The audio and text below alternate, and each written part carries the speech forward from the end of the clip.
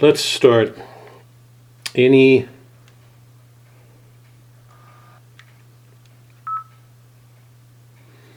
prayer requests tonight?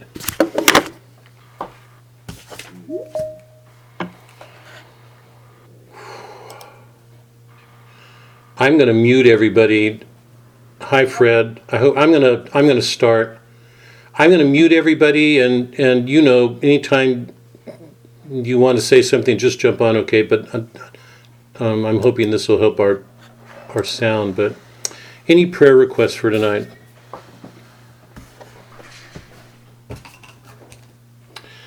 I've got a couple of people that I'd like to ask your prayers for. John Galton, who's been a dear friend for a large part of my life, he's the president of the International Militia for the Immaculata. It's a devotion to Mary. It's a big, burly John Bunyan kind of figure. There's funny stories about him. I can't take the time right now, but dear friend. His wife went into the hospital to have I think what was not a difficult procedure, but they kept her in the hospital and she got pneumonia and ended up being there for 4 or 5 days. She's home now. Mary Galton, John, dear couple. He and Father Fessio is the founder of Ignatius Press, which is international. He and Fessio grew up together, and I got close to John when they asked me to help out with a sabbatical. So during my off year, I taught at USF to help out, and just a wonderfully committed, devoted Catholic, and tough-minded, and wonderful sense of humor. Anyway, he and his wife, if you would pray, I'll include them, and then one of the members of the Ignatius Institute at USF, Ray Dennehy, who was a very tough-minded professor in philosophy there, is in hospice. So I'll include him in our prayers too. So let's start. In the name of the Father, Son, Holy Spirit. Thank you, Lord, again for the gift of our life from you and the gift of yourself this morning in the Mass, for your words. These are all after days. You're returning after rising from the dead, and all the encounters with the disciples, and amazing stuff. It's the one thing the world turns hardest on, that from the world's perspective, death's the end of it. That anybody would say otherwise or even do anything differently, like rise from the dead, is a shocking thing, but that's at the center of our faith, and it's certainly at the center of the work we're reading. So I ask a special blessing on all of us to share in your risen life, that all that we do going forward take seriously a rising, even if we don't see it always. A different spirit comes to us through you in your risen life after the death, so it's something different. Help us hold on to that, not minimize it or take it for granted, to make it a part of our lives going forward, particularly now in this Easter season. I ask for a special blessing on John and Mary. Surround Mary with your protection. Help her in her recovery. Help her heal. Please do that. And ask for a special blessing for Ray Dennehy, a man of great courage all of his life, philosophy professor. He took on all the tough issues 35 years ago. Contraceptions, abortion, homosexual marriages, all of it, transvestism, all of it. A great defender of the faith. He spent a life getting ready for this moment, but still, let some great light come to him here as he approaches the end, as a part of his preparation for leaving it. Watch over all of us. I ask a special blessing for the work that we're doing here. Help us all to be strengthened in our courage and our humility, to take what we learn and make it living in our lives, particularly where you're opposed. Give us courage, give light to our minds, that we can bring you everywhere. We offer these prayers in your name, Christ, our Lord. Amen.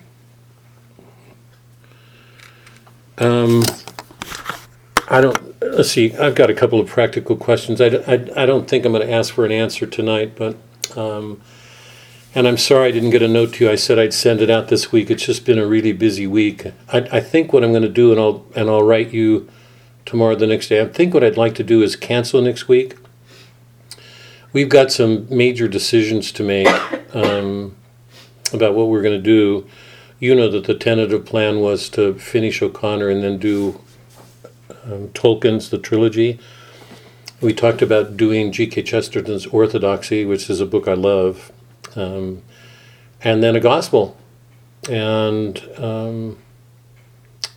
stop or do your will, whatever you guys. We can do anything except talk about Boethius. Whatever your will is, just Fran, was that you saying zip? I'm not sure if I got that gesture or not. Whatever your will, if there's something I can help with, we can stop, whatever your will. So I'll write in a couple of days, just setting out this tentative schedule to bring all this to a close. And if you guys have any further suggestions, just let me know. But what I'd like to do right now, and tentatively, is cancel. I've got a talk next weekend, and the last one wore me out, and then classes. But I've got to think. I've got to think very seriously about what we're doing. And Suzanne's been pressing me forever to do Tolkien, and I've not read him. And I think you ought to know from things I've said that I'm a very slow reader. I don't read quickly at all. So it would be a real undertaking. I'm glad to do it if it's something you guys would like to do. But I'm thinking about canceling next week and giving us a week to look at things and then see what we do. But tentatively, that's the plan. Do Tolkien, Chesterton's Orthodoxy, and a Gospel. Okay? I would be surprised if we finish Violent Bear Away tonight. I'm planning to get to the end of it, but I don't want to press this, so I'm assuming we will cover the stuff that I want to cover tonight. And when we do meet next time, we'll pick up the ending. I'll do a review, and what I'd like to do is take any questions you guys have looking back on it, because I just think it's so important. It's grown in its importance for me. When I set her next to Hemingway and Faulkner and Henry James and Conrad, I'm just shocked at what she deals with that these other writers didn't deal with. So we're being given a really, really rich work here. Anyway, those are my plans. So I'll get back to you guys in the next couple of days, okay? What I'd like to do tonight is pick up that Edwin Arlington Robinson poem. I think a lot of him. He's an undervalued poet. He was a great poet at the end of the century and did some remarkable poems. New Englander. Some of his poems, I believe, are genuinely prophetic. Luke Havergal is, to me, one of the sharpest, darkest prophetic poems I know of in our time. I think we read it maybe a couple of years ago. Anyway, I've wanted to do this poem with you guys forever just because it's so casual. It's quaint, it's understated, it's such a contrast to Flannery O'Connor. There's nothing explicitly religious about it. It's just a touching, very human poem. It's about death, two old men reaching the end of their lives, but it's told from the point of view of a boy. So it's full of ironies. It's just very underspoken, but it's a lovely poem, and I thought it would be good to do it just to sort of ground everybody in our ordinary life, because we've been in pretty deep waters with Lear and Pericles, and now Violent Bear Away. So let me start that poem. I'm just going to read a section of it at a time and ask you guys to go into the poetry folder and pick it out and read it. You can read it in an evening or two. It's a little bit long, but it's easily readable. So, Edwin Arlington Robinson, Isaac, and Archibald.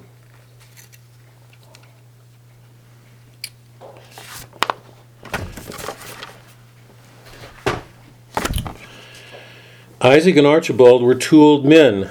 I knew them, and I may have laughed at them a little, but I must have honored them, for they were old, and they were good to me.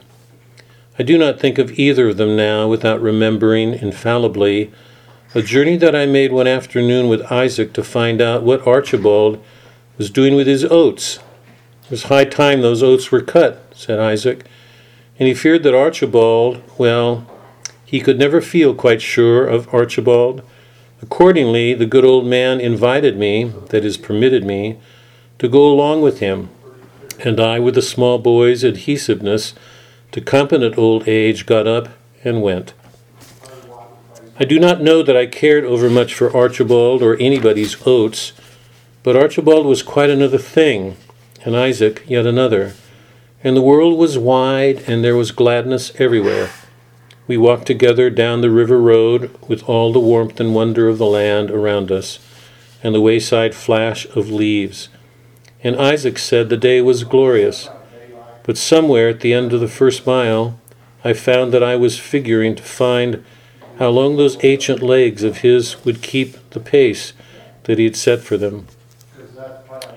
The sun was hot, and I was ready to sweat blood, but Isaac, for aught I could make of him, was cool to his hatband. So I said then, with a dry gasp of affable despair, something about the scorching days we have in August, without knowing it sometimes. But Isaac said the day was like a dream, and praised the Lord, and talked about the breeze. I made a fair confession of the breeze, and crowded casually on his thought the nearness of a profitable nook that I could see. First I was half inclined to caution him that he was growing old, but something that was not compassion soon made plain the folly of all subterfuge. Isaac was old, but not so old as that. I'm going to stop here. It goes on.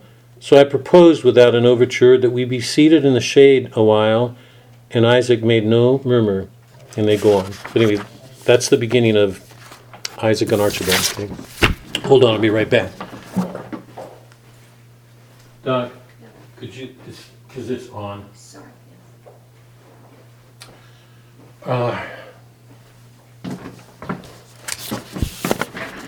We've got a handyman taking care of something right now. Okay, let's take a look at The Violent Beard Away.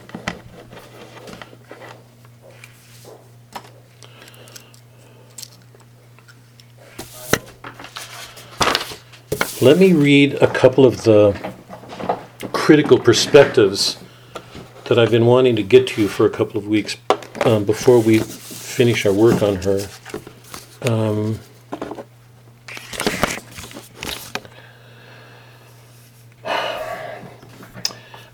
Clara Cosner was an amazingly well-read author. She knew modern philosophy well. She knew St. Thomas well. So she was in a position to criticize modern philosophers because she had a realist philosophy behind her. Lots of moderns don't. Very few people pay attention to St. Thomas today because he belongs to the past. He's a medieval philosopher, sadly. But she took seriously that reading, so she had perspectives on the modern world that a lot of people don't have, certainly a lot of modern writers. Hemingway could never have gone where she went in his writings. Never. Never. She had an understanding of justice and grace and mercy and violence and sin that's rare among modern writers. Tracy, to go a little bit to your question, there's a lot of modern writers who are capable of rendering violence. Tracy sent a note, I don't want to go into it here, but just briefly to touch on it. There's lots of people who deal with violence. You know that, and I think most of us know it. If you look at films today, a great majority of films deal with horror explicitly. What they're doing is appealing to sensations, to excite people, scare them, horrify them. And major writers do the same thing. I think they do that because they believe that if they're doing it, it shows how realistic they are. That they don't sentimentalize the world or fantasize about the world. They look at the world as it is. I think that's a lie. Flannery O'Connor would say it's a lie. The difference between O'Connor and these other writers is that she's honest in her rendering of violence. We all know that from The Violent Bared Away. But like Boethius, she also knows that there's more going on than meets the eye. And her belief as a Catholic was that nobody could be a Catholic who didn't have a prophetic way of looking at the world. So the challenge for her was always to see beyond what was immediately present to us, just like it was for Boethius, or Shakespeare in Lear, let's say, or Moby Dick. I mean, we can pick the Dostoevsky. To see in the scene present to our senses something more going on. So she says some of her comments. I've recommended this book before. Mystery and Manners, I think, is one of the finest collections of an artist reflecting on the work, the task of an artist. They're short, they're very readable, they're profound. They're reflections on her struggles as an artist and what she learned and what she believed. They're just so good. So I'm going to take some of her comments just to so you can have these in your mind when you're thinking about her. She says, the modern novelist merges the reader in the experience. He tends to raise the passion he touches upon. If he's a good novelist, he raises them to effect by their order and clarity a new experience, the total effect, which is not in itself sensuous or simply of the moment. So, like most artists, she saw the importance of rendering something concretely as it is. One of the great gifts of poets is their power of observation. They could, like a scientist, exactly like a scientist, that they can take a thing, describe it faithfully, but they will go where scientists can't, because they're going to go to another order through that, whatever that thing is before them. She said of art, the habit of art is reason making. That's from St. Thomas. Every work of art involves reason. The modern artist would like to believe that it happens in spite of reason, that you're inspired or drug-induced or hallucinatory, or the only way you can get out of the shadow of this world is through hallucinations or going beyond it. She says that all art is reason-making, that reason's involved in it. And by that she does not mean a mechanical kind of reason. She does not mean a technological, mechanical kind of reason. She means an intuitive reason, something that's touched with something, but is fundamentally rational. There's a meaning to things. The artist can help bring them out. It's a new way of perceiving, she said. She said the writer's characterized by his vision. He's an observer. He respects mystery. One of the most telling comments, she said, is he is a realist of distances. Images that will connect 2 points. The artist sees something before him, but it intersects with something more beyond, which is hard to put into words. It's prophetic. It's seeing near things with their extension of meaning far away. So the thing in front of us, it can be a girl, a 4-year-old girl pricking herself. It can be Hopkins watching, a bird. It can be O'Connor describing a boy that is taking another boy out in the lake, with no intention of killing him, and ending up killing him, and without even knowing it, baptizing him. That every event has an analogical meaning, some higher meaning. And the great poets are the ones who can start with the ordinary thing in front of us and take it to an extended meaning, something beyond. Her art was expressly called grotesque comedy. She saw Thomas Mann as the great artist of what she called the anti-bourgeois style.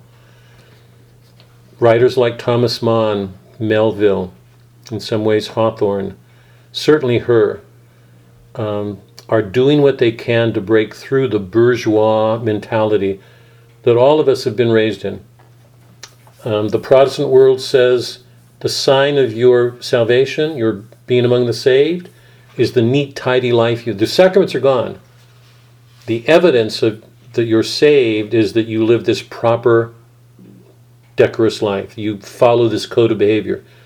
We've been talking about that since we read Hawthorne. The grotesque comic writer, like Dante, distorts things. It takes us past the surface of respectability so we can see the inner meaning of things. Because the danger for all of us is we can get comfortable in that bourgeois life. We've got things the way we want them. We're comfortable. All these are signs that we're saved among the elect. She said the world is under construction. That violent moments represent evil and grace meeting. Somebody's doing something and it's going to bring that person to a point of choice. Violence leaves us facing ourselves, wondering whether we're receiving a grace or not.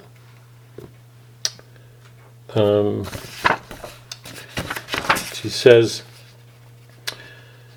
I have found, in short, from reading my own writing, that my subject in fiction is the action of grace in territory largely held by the devil. She's looking at a world in which the devil's in charge and trying to find moments where Christ enters that world.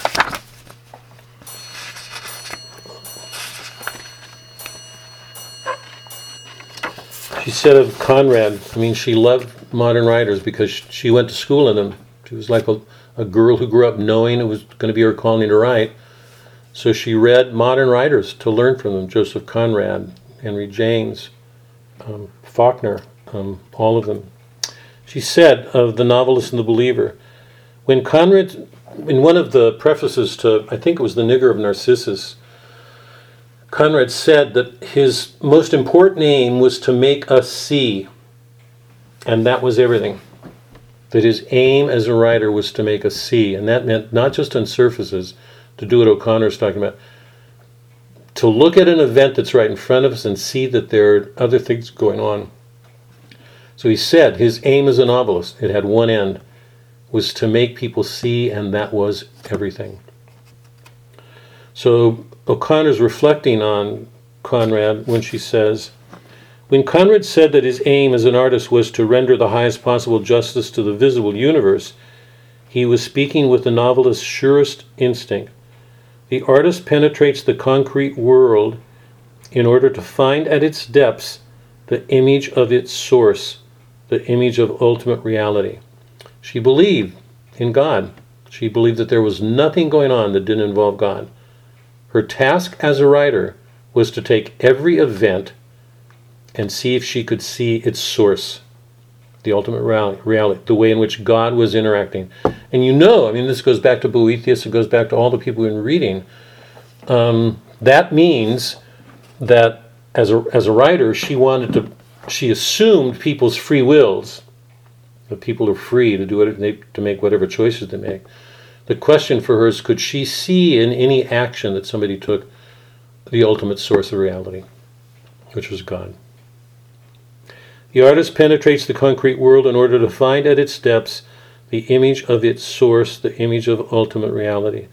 This in no way hinders his perception of evil, but rather sharpens it, for only when the natural world is seen as good does evil become intelligible as a destructive force and a necessary result of our freedom.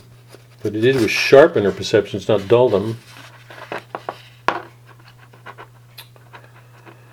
Those are some of her comments. I could read more. I don't know if you guys are going on the site to check in, but today I put some of the files. There's one called, I think it's Flannery O'Connor Critical Perspective. So it's got a number of quotes and some more that I'm not reading, but it's only a few pages long, and I think you'll find them interesting. I also put the notes in there And then I also included a passage from Dante's Paradiso. You're probably not going to remember, but we're doing the Paradiso at Seas right now, and we came across this passage that I'd forgotten was there, in which Dante is dealing directly with that passage from Michael, from Matthew. From the days of John the Baptist till now, the kingdom of heaven suffereth violence, and the violent bear it away. That's the passage from which O'Connor takes the title of her book. From the days of John the Baptist until now, the kingdom of heaven suffereth violence, and the violent bear it away. In Canto 22, I sent a copy of it to you all in the Paradiso. Dante has this, and I'm just going to read it because I don't want to take up the question now. I want to get us to the book and look at some things and then come back to that title and what it means. Now remember, in Dante, this passage is occurring in heaven, in paradise. The title for O'Connor's work is taken from Matthew, but the setting of her story is the earth and this conflict between good and evil, what's going on between Raber and Tarwater. It's pretty dark. So the contexts are sharply contrasting with each other. One's in heaven, one's in a dark infernal world here. But Dante has this is in Canto 20. Regnum celorum suffereth violence, gladly from fervent love, from vibrant hope. Only these powers can defeat God's will, not in the way one man conquers another, for that will wills its own defeat, and so defeated it defeats through its own mercy. And then she goes on, Dante goes on to describe the eyes of the eagle. But anyway, I included that in our Flannery O'Connor folder. So take a look at it there, because I would love to have your thoughts on, the title with Dante in mind, and also with Flannery O'Connor's title in mind. Okay. So, what I'd like to do now is turn to the book. Before I do, any questions or comments up to this point?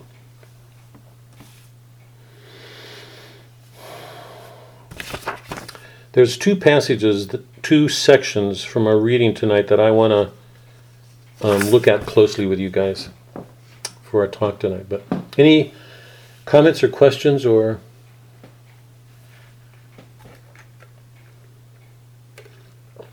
Bob, just a comment. Yeah. I have struggled with this book just like I did. Who's the hideous Southern author you made us read? Faulkner? Yeah, like Faulkner. Hideous. Mark, would you get real, please? God. This is something that it was like a TV show that you turn on a TV and there's something on it you just have no desire whatsoever to watch, so you change the channel. You're just like, I'm not going to watch whatever this is. This book, I don't know what it was. I had zero interest in reading it. As you're reading through it, you're like, why am I even reading this? It's that. And granted, there's something about it I'm missing. I'm not saying anything other than, but I mean, this is a struggle to get through. Thank God. I mean, just as a comment, I'm not saying anything other than, yeah. And I don't know why. I can't put my finger on as to why. It wasn't necessarily the plot or the characters. There's something in it that was just. Yeah. It was just like seeing something on TV. You're like, no, I'm not watching that. Click. And if I could have done that, I would have. Barbara, go ahead. I don't know why. Yeah. Right? Barbara, go ahead. I want to get to Tracy because I want to hear her comment. But by the way, I mean, we've been over this a lot. Works of literature are not always easy to understand, and I'm trusting that all of you know that deeply by now because we've read a lot of works together, and I know that most of you, many of you, approached a work shaking your head and thinking, what does this mean? I remember, Tracy, I remember your comment the second week, I think it was the second week into Lear, and you're going, this is just garbly good. Why am I reading this? Because it was making no sense to you. And then a week and a half later, it's as if a great revelation took place, and it's like the book exploded on you and was full of meaning. I mean, that's part of the beauty of literature to me, is that it can present our world and take us back to us and with new eyes, seeing the things we didn't before. But anyway, Barbara, go ahead. You had a comment. My comment is just that I didn't have trouble reading it because it moved fairly quickly. The problem I had is it's so full of turmoil. There is no rest. Each one of the characters it's like they're running in the forest and the wolves are right behind them, and there's always just no, yes. you can't take a breath. They don't stop and see a sunset there's nothing not good, sensually pleasing in what they have. Yeah. And that's what made it difficult for me to read. And so if she is, if all this turmoil is used to display the truth, I'm missing the truth. I'm hoping that you unearth it for me. Well, I'm trying. I hope I can succeed in some way. I want to get to Tracy, but before I do, a couple of comments here in response to both of you. One is, Flannery O'Connor in her letters said that she would constantly get letters from these people, most of them older women, who would say to her, "Why don't you write about nice things? Why are you writing about all these dark things all the time?" And they're basically saying what you said. To put a cutting edge on this, honestly, I don't know how else to do it. You remember that Raber's wish is when he looks at Lucette. We're going to go to that scene because that's one of the. I wanted to go back and pick that up. He looks at Lucette, and one of his responses is, "Another child?"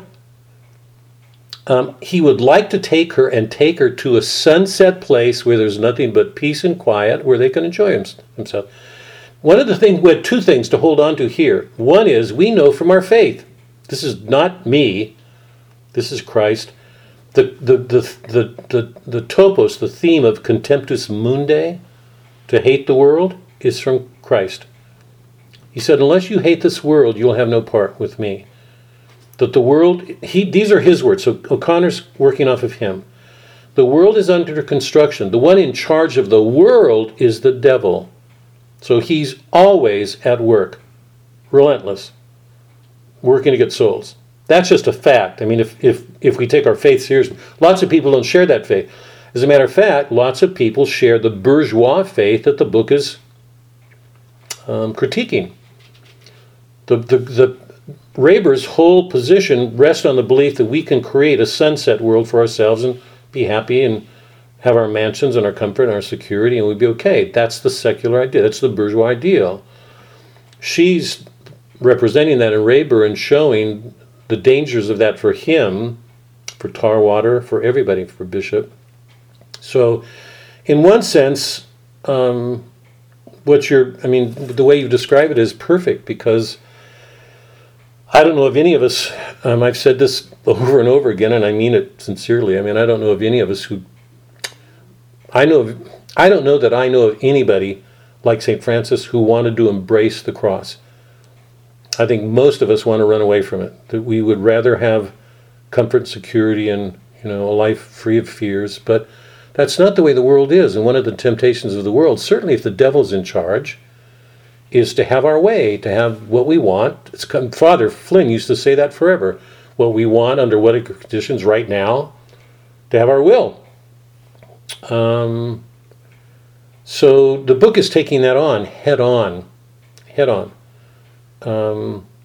If you remember Hemingway's Old Man of the Sea, he couldn't rest. I mean, you read a short story, or it's a short novel, about the same sort of thing, but it is nothing next to what O'Connor's dealing with, because O'Connor's dealing with something demonic.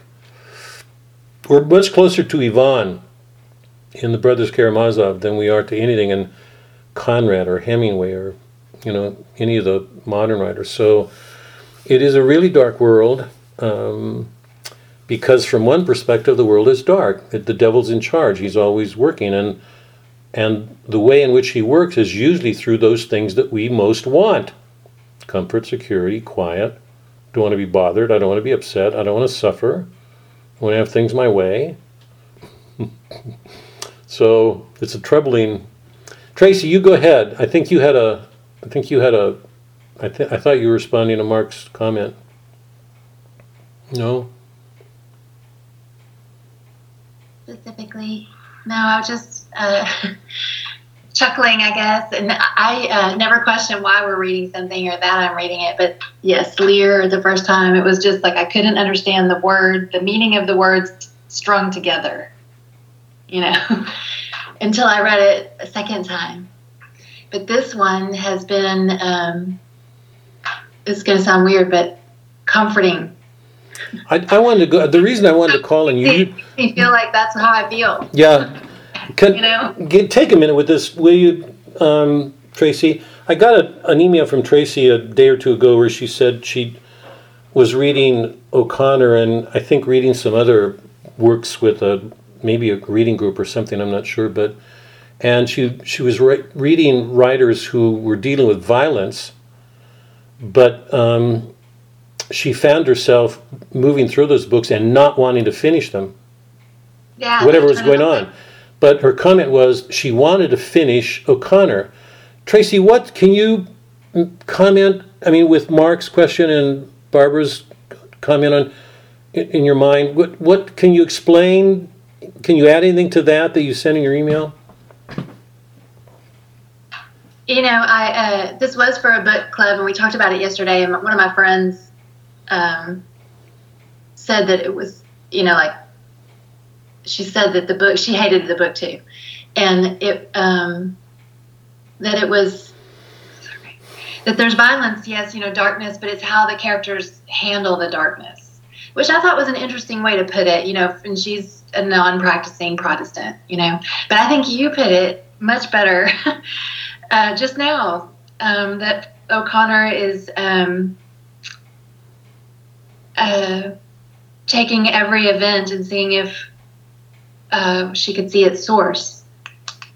So I think that's what's missing from that contemporary book. It's just like I described it as a void. It's just a void. It's like you, Mark, like you're watching this on TV, you're watching the news, and you're just like, there's no point in hearing this. Right. And the whole story is that way because there's just an emptiness. Yep. Let's get to the book. A couple of things that I just want everybody to keep in mind. I'm going to go to these two sections and see if I can't focus our attention on those. But I'd like to recall a couple of things I said. I mentioned the theme of doubling last week and made this point. I'm not sure that I made it clearly enough or that you guys understood it well enough. But to me, it's not a small thing. It seems to me it's hard to read this book without becoming aware that in so many ways, young Tarwater resembles old Tarwater. Allusions are made to it constantly. Raber resembles old Tarwater. There are things about his look, things about his gesture, his stubbornness, the fact that he can't get this thing from the past out of his mind. Old Tarwater is present. Bishop has a look, old man, young, body. The woman who was the social worker, there's a description late in the book of her looking at Bishop and being horrified. She said she could not look on that face. It so disturbed her, she ran off. There was no way in which she could stand looking at a face like that. And in some ways, the face resembled old Tarwater. She was talking about young Tarwater, wasn't she? Not Bishop. Young, was it? I can't even remember now. Was it? She didn't want to take him home. Yeah. The point that I wanted to make is that it seems to me one of the things that the book is asking us to see is that this imprint of the old Adam and a Christ in conflict is present in everybody. We see that look. I'm pressing at this because it's not, I mean, I'm offering this as a thought. I'm struck by all the doubling illusions, so I'm trying to make sense of them myself. I think it's O'Connor's way of saying we're all rooted. Our roots go back to Adam, but there's this conflict between the old man in every one of us and the new man, this new life. That's almost explicit in the book. The old man doing battle with something new being offered. Whether will he be open to graces? Or do any of us get stubborn and set in our ways in the past that we're not open to whatever it is God offers, particularly through challenge or difficulties or sufferings? We want to have the world the way we want it. So hold on to that theme, because it seems to me that it's just pronounced in the book, particularly in the fact that it's old Tarwater and young Tarwater and the old man, and the fact that there are these constant statements describing the resemblances between these characters. I wanted to ask everybody if you saw the resemblances between this and Dostoevsky, because when I read O'Connor, I find her closest mentor to be Dostoevsky, not Conrad or Henry James, or she loved Faulkner. But I'm trusting that everybody sees the resemblance to Ivan, because in our reading, Dostoevsky's Brothers is probably one of the most modern in the sense that Dostoevsky is showing Mother Russia being infected by Enlightenment, 18th century, and Voltaire, all the modern intellectuals of the 18th century, who believed that religion was superstitious and wanted to get rid of it. All of them believed that reason, if people use reason well enough, could help us create this secular world. That's our modern secular philosophy.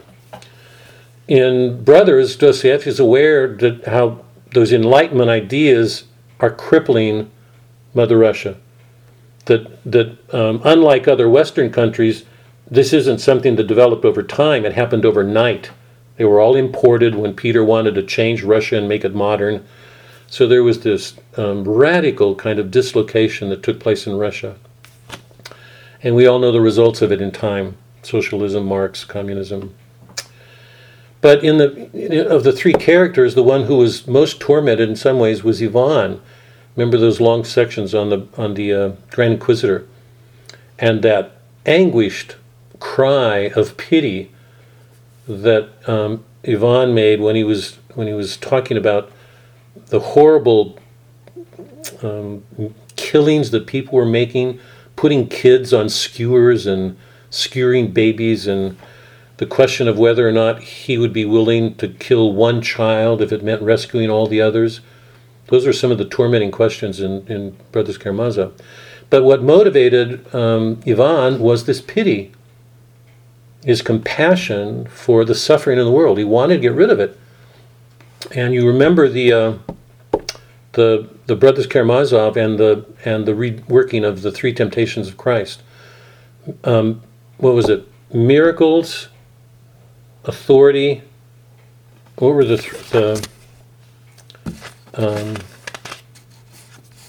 remember that Christ had to answer all of those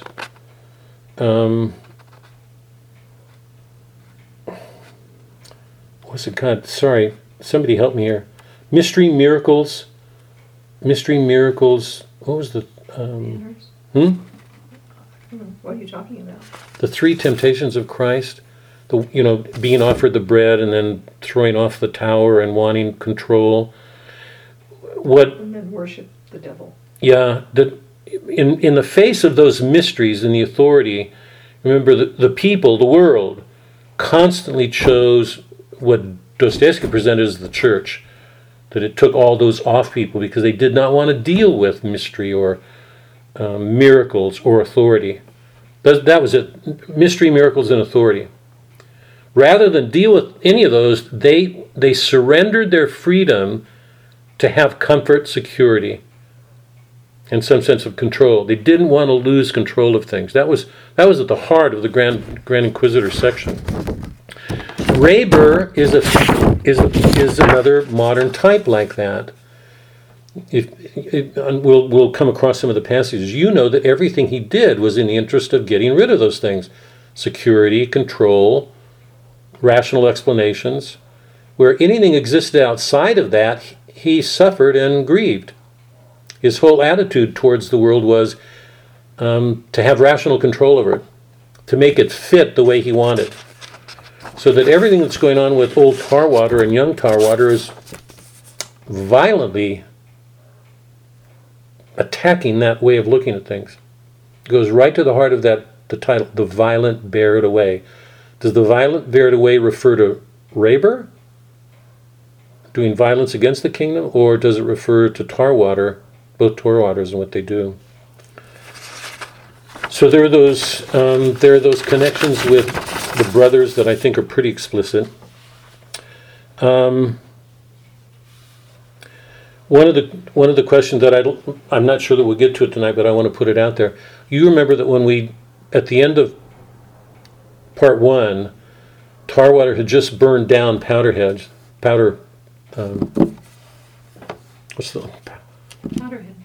yeah, and was fleeing to the city, and he got picked up by that truck driver Meeks, and that was a transition from Powderhead to the city. After what happens with Bishop, I don't want to give it away, but I'm assuming you all read it. He sets off again to return to Powderhead, and once again he's picked up by a driver. But there are 2 drivers in this case, so we've got a transition. The first transition is from Powderhead to the city. The last transition from part 2 to 3 is from the city back to Powderhead. Why does O'Connor handle it the way she does? And I want to be explicit about this because we've got to come to it before we end tonight. At the end of part 2, we get the scene of Bishop drowning from Rayber's point of view, because remember, part 2 is by and large from Rayber's perspective. Rayber goes to Powderhead, he regrets it, he comes back, he's going to give young Tarwater an ultimatum, tell him to straighten up or he's going to leave. Tarwater takes Bishop out, and Rayber lets them go. He falls asleep, he watches through the window. At one point he falls asleep, and the moon comes down and it's dark, and he goes to the window in fear, afraid to admit what's going on. And then he realizes what's going on, that Tarwater is killing his son. And you know that even though Rayber wanted to kill Bishop, he also recognized that without Bishop, his life was over. He needed him that badly. So at that window scene, he's aware that the boy is dying. That's all we get. We don't get a description of it. In part 3, when part 3 opens, Tarwater's picked up by a truck driver. He's on his way back to Powderhead, and we get a description of the death of Bishop. Why does she handle it that way? And how does this truck driver differ from the first one? So those are things I just would like everybody to hold on, because they go to the action from Powderhead to the city, from the city back, and how the book ends with Tarwater setting out for the city with a new vision of things that he's never had in his life before. That's, if I can summarize it, that in a sense is the action. But tonight I'd like you just to hold on to that question. Why does O'Connor handle that death scene the way she does? Is all that clear?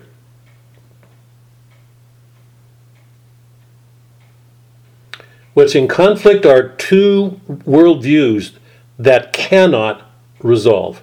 Cannot. One of them rests on the assumption that man can save himself. He needs no savior. Rayber's clear in that. He can be born again. All he has to do is accept these scientific models, and he can correct himself. He can get rid of all of his compulsions.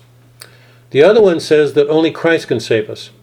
The first one says, let the dead bury the dead, or let the dead go. There's nothing to do about them. The other one says Christ raised people from the death. The death is not the end of things. So one of them says be born again. The other one says be born again. The other one says you can be your own savior. The other one says there's a savior, but it's not you. So it's interesting to see the 2 line up. They cannot reconcile. One of them denies God.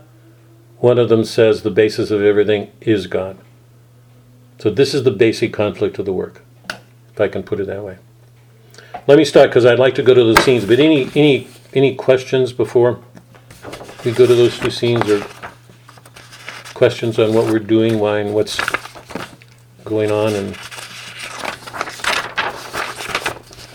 Mark, put that remote away. You put that remote control away. There will be no clicking off here.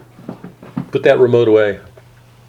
Any questions, you guys, or just about the overall action and some of the questions that I'm putting out? One of the great ironies of the book, and it seems to me they're just beautiful ironies, Raber keeps taking, in fact, let me put it to you, one of the positions that Raber takes is he can cure himself. He keeps saying, I had to do a hard thing. I took it on, I did it. Look what I did. I made myself normal. You can make yourself normal too. I fixed myself, you can fix yourself. You don't need a savior. Be your own savior. These are quotes, direct quotes. I'm not glossing anything or dressing over things. What's the irony to all that?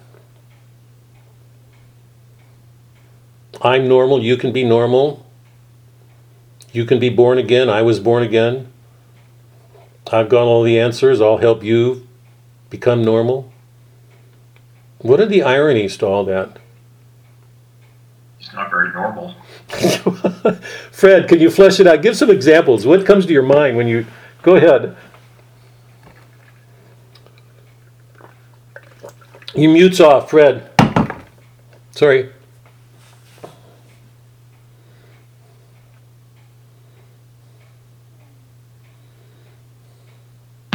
Here. I think we talked a little bit about it last week in just some of his behavior. I mean, he's following the boy down the street. He's got his pajama bottoms on and no shoes or socks, and he thinks he's the normal one. You know? Yeah. And he's chasing this boy all around the street, and he's constantly rationalizing everything. In fact, I think one of the reasons the boy constantly pulls his hat down is he's trying to keep Raber out of his head. You know? That's interesting, yeah. So for me, the irony is he's the exact opposite of what he thinks he is. Yeah, yeah. We can all see it. Yeah. Barbara, can you, I loved your description a while ago. I can't remember, but it's like you said the wolves they're always there. Can you recall any scenes with Raber that illustrate what you're talking about, that, you know, the thought is relentless, what's going on in his head? Can you recall any examples that support what Fred is saying? Well, I can't think of any examples. I just know it's that the sensitivity that you have for a character in a book, if you're reading and feeling what they're feeling, was that it seemed hopeless. He just keeps going and it's more and more hopeless. Yeah. Tracy, can anything come to mind?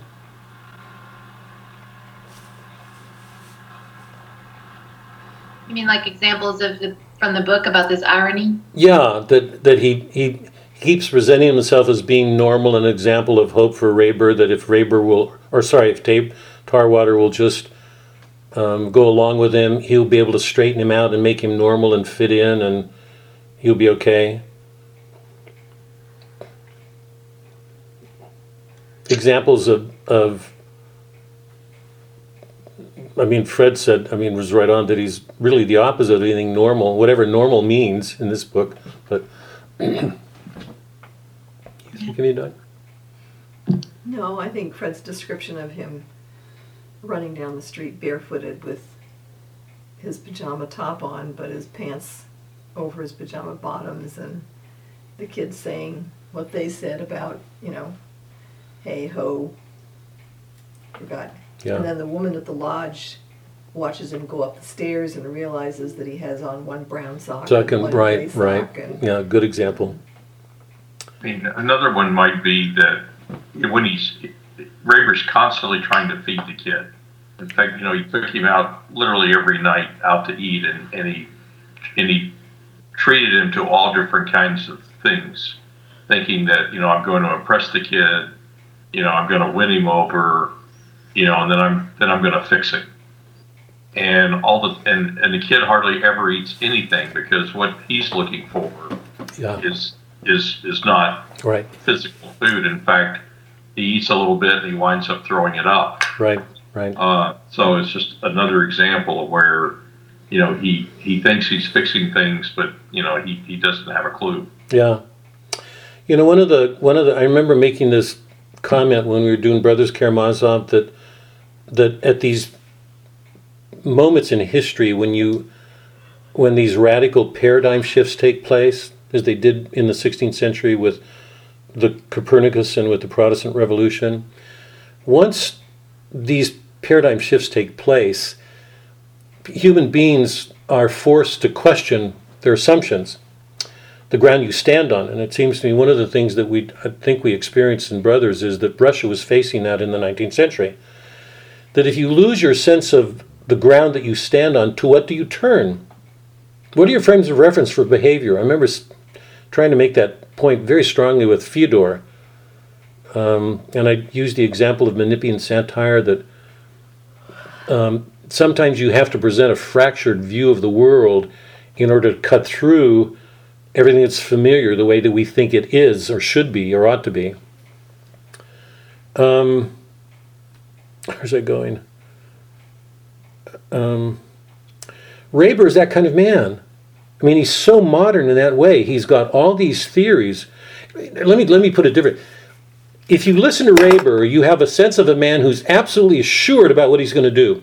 If I do this, if this is the problem, this is how you fix it. That's the mindset he brings to everything. And yet everything he does is twisted and contorted. I'm going to do this, and he keeps going back and forth on the issue. There's no authority on which he can rest. Where will he go? He keeps saying these are the authorities, and yet everything he does makes clear he doesn't fit the model of those. He says, I'm finally at the end, before he loses Bishop, he says, I'm done with it. I'm going to give him an ultimatum. He's either going to do things this way, or I want him gone. And his ultimate conclusion was, I want to get rid of him, because he knew that no matter what he did, he could never make him fit what he wanted him to be. So it's a tortured modern soul acting as if these modern theories would give somebody certainty, when so often what they do is leave somebody in unrest. On the other side, you've got a certainty with Christ. There cannot be any question about him. He's God. He left us with problems, but there's no question about his ground. He's the ultimate ground of everything. And it wasn't just God the Father. It was the Son coming down to offer humans salvation. So there's whatever problems he presented us with by what he did, his ground is unshakable. So you've got these two different kinds of mindsets in conflict with each other and the ironies that come out of them. Let's go to the Carmody episode. I want to look at this more closely. We started it last week, but I'd like to go back to it. If you can go to, I think it's 3:8. Hold on. Yeah, 378. 378. This to me is the middle climax of, you can call it the rising action, the point at which the climax is rising to its pitch. 378. Raber has been following Tarwater through the streets, and they come to this place. And he reads the sign outside on a banner, unless ye be born again. You can say that that's the central theme of the whole work. Unless you're born again in baptism.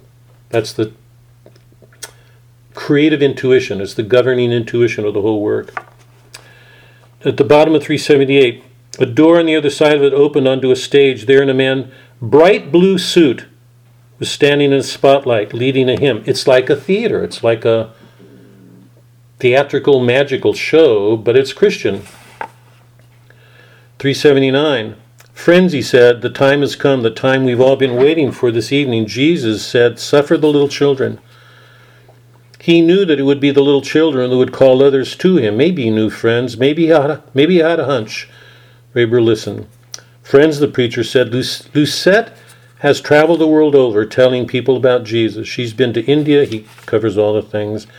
Now, just at that moment, when Raber's looking at what's in front of this theatrical sort of revival present, this inspirational moment, he starts recalling that episode when his father came to get him. And my question will be, why did O'Connor juxtapose those two the way she has? Let me read through it.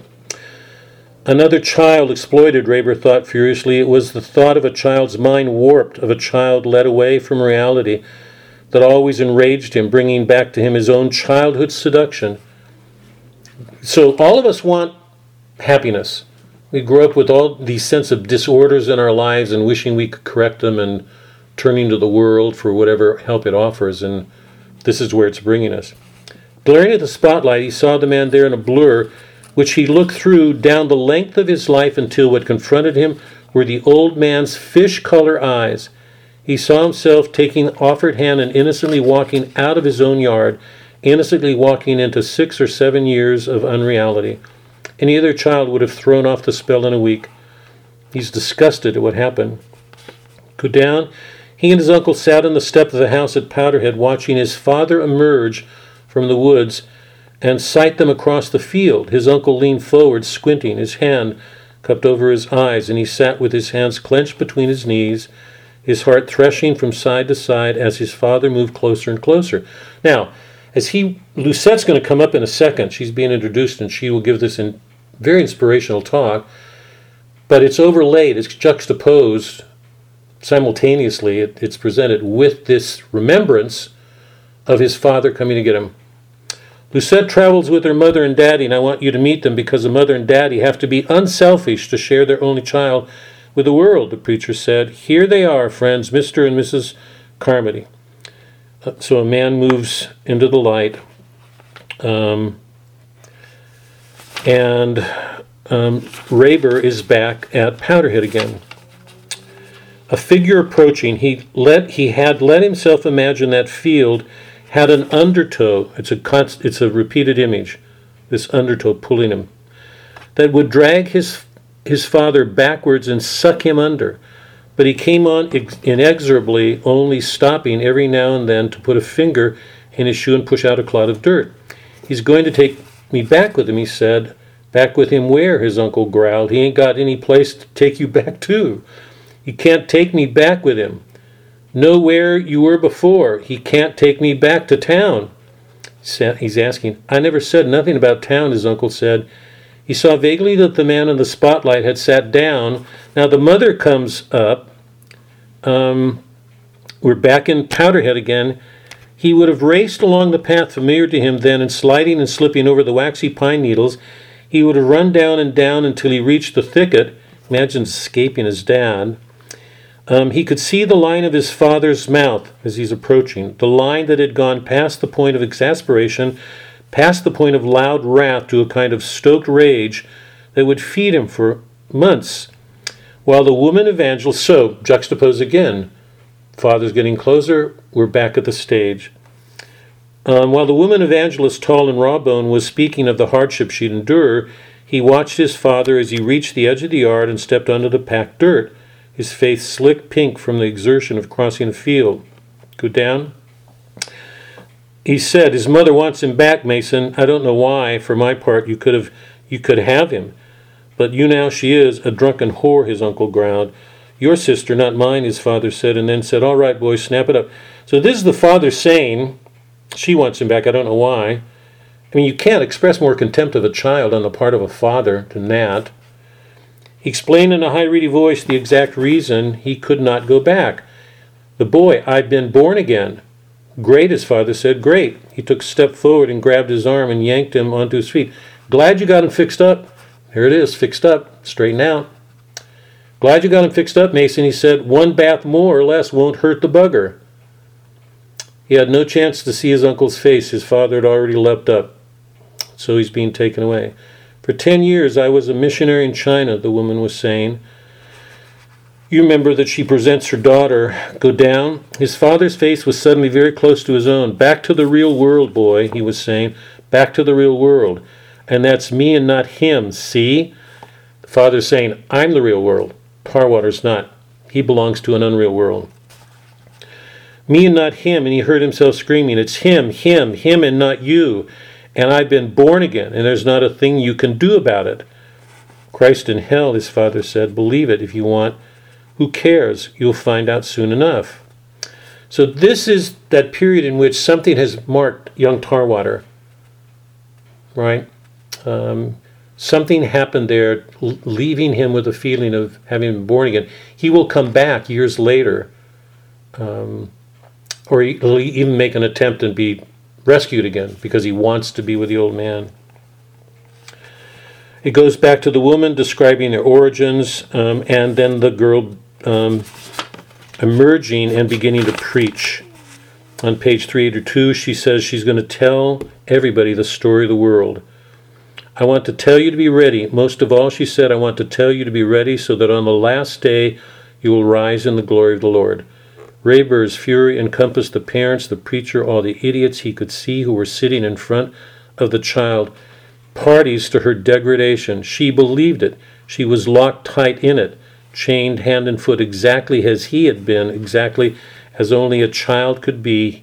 He felt the taste of his own childhood pain laid again on his tongue. She goes on to say that God was angry with his people. He wanted to save them. 383. To Raber, she was like one of those birds blinded to make it sing more sweetly. Her voice had the tone of a glass bell. Her pity encompassed all exploited children. What moves him more than anything, what moved Ivan, what moved Patroclus, what moved Dante at the beginning of the Inferno was pity, not love, pity.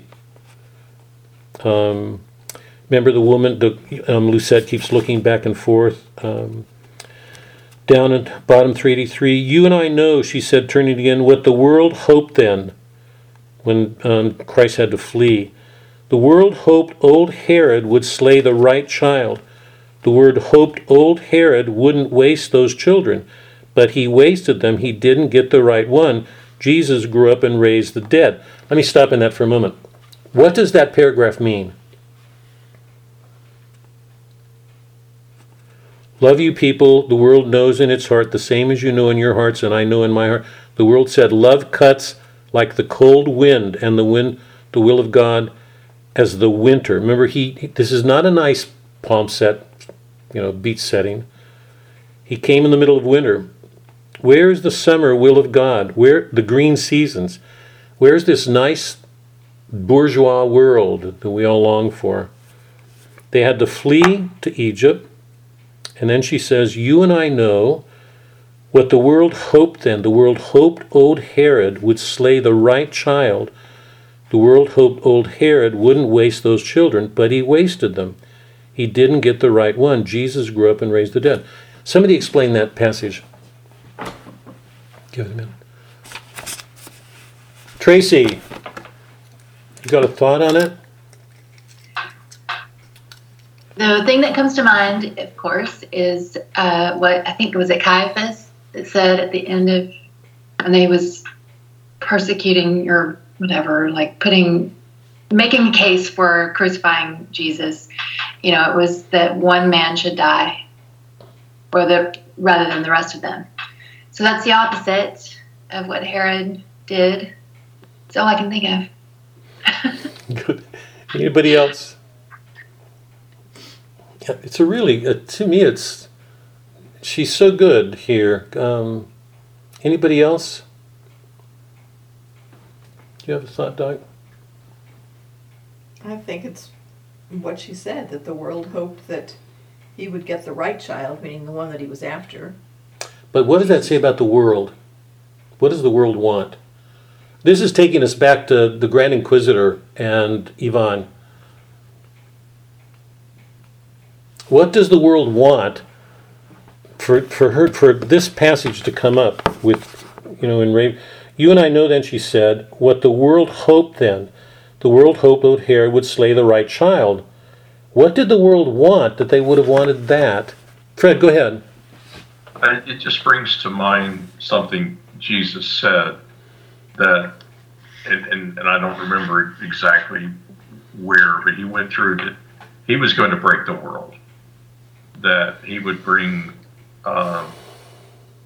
violence, if you will, mother against daughter, father against son, that there was going to be discord for those who chose his way.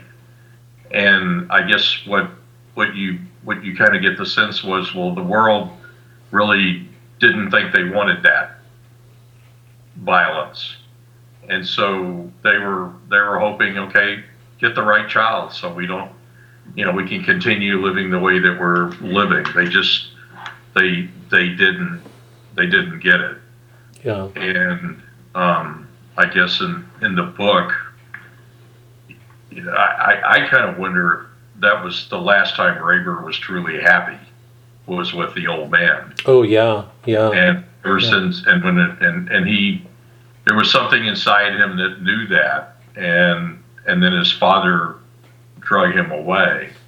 And my guess is that's where his downfall began. And then you start rationalizing, and you get surrounded by this world that just wants to keep on keeping on. Yeah. I mean, not very many people like change or chaos in their life. They just want to keep things going the way they're going. They're comfortable. Yep. Don't mess with my comfort zone. Yeah. Yep. And anyway, that's kind of the thought I get from all that. Yeah. Just a couple of thoughts to add on to it. It reminds me of Ivan's Grand Inquisitor, because remember, the three things that the people refused was mystery, miracles, and authority, because they wanted to be comfortable. They don't have to deal with mysteries or uncertainties or suffering. When the Jews were in the desert, after they'd seen the Red Sea parted, when they were they wanted to go back. They said, "You took us out of our comfort." They were griping because they wanted to return to the way things were. So you're right on. I think the implication here is, once again, it's that people choose a world of comfort where they don't have to make choices or trouble over things or suffer, when the world seems to promise them that. And ironically, particularly if you look at Raber, that isn't what happens. When people make those concessions to the world, the last thing you can say about them is that they're content or happy. Because the world can't give us that. So I thought it was an amazing use of the word, or to refer to the Herod episode. The world hoped old Herod wouldn't waste those children, but he wasted them. Which says this violence was committed against the kingdom. These kids were innocent.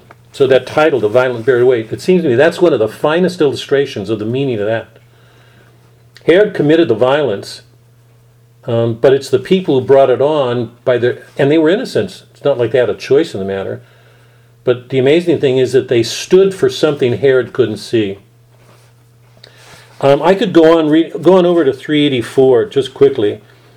She keeps saying, she says at the top of 384, leave the dead lie. That's what the people say.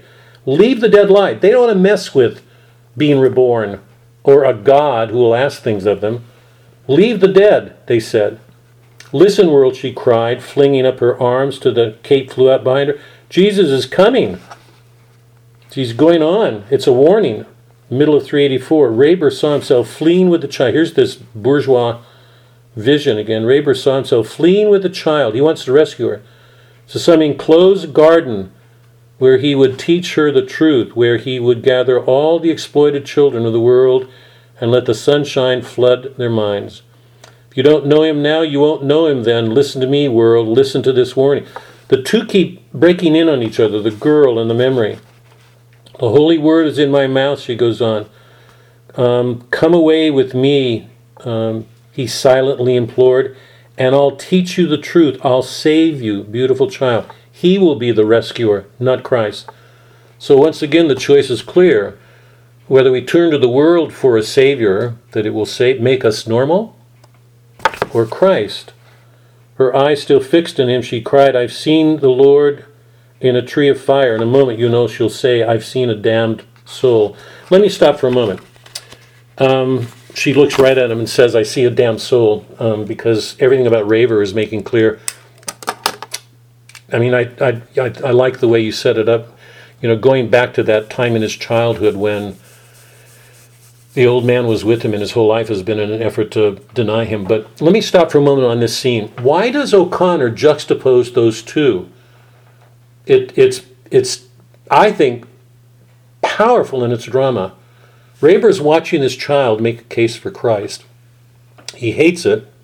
He hates the boy going there, Tarwater, young Tarwater.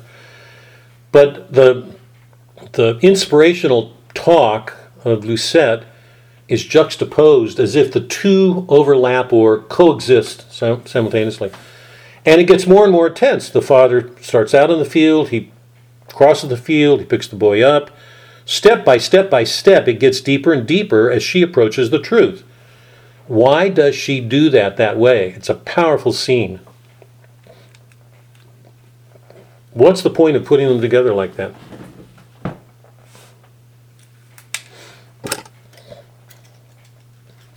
Francis,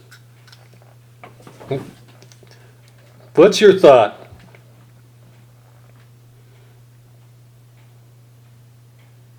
I'm sure that's what you wanted. What do you got? Because I know there's something there. I know it. No. I actually haven't gotten to read the book. Fred read it first. We only had one copy.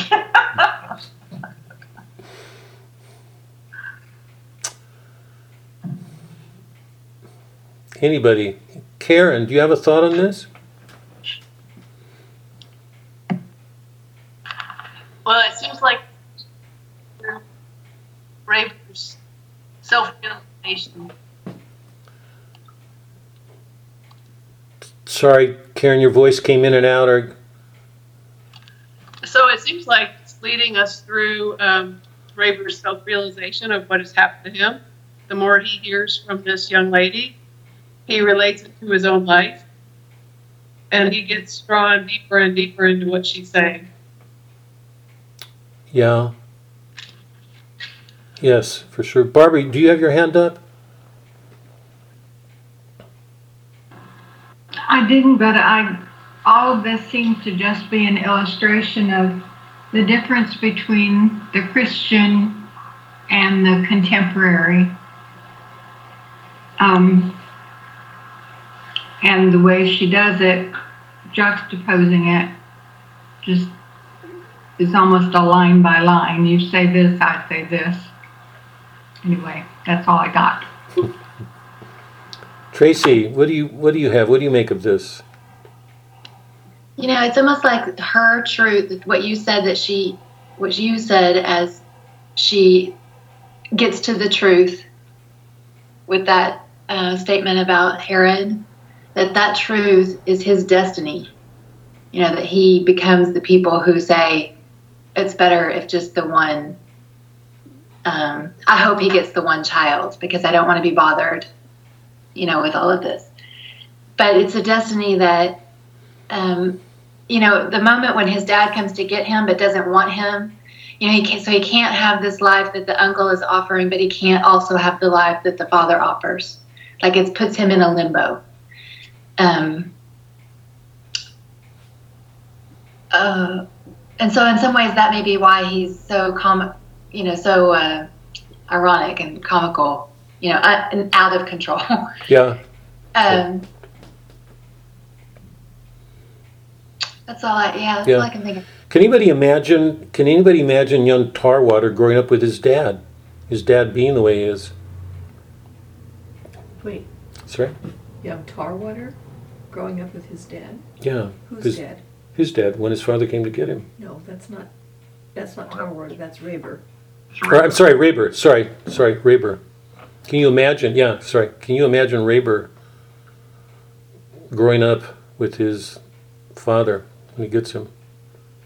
It's probably why he keeps saying about the boy, young Tarwater, that he wants him to know that he's wanted. He wants him to know that he's loved.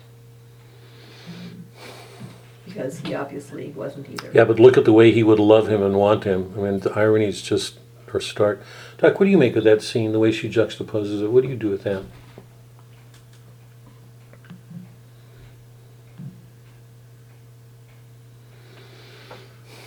I don't know.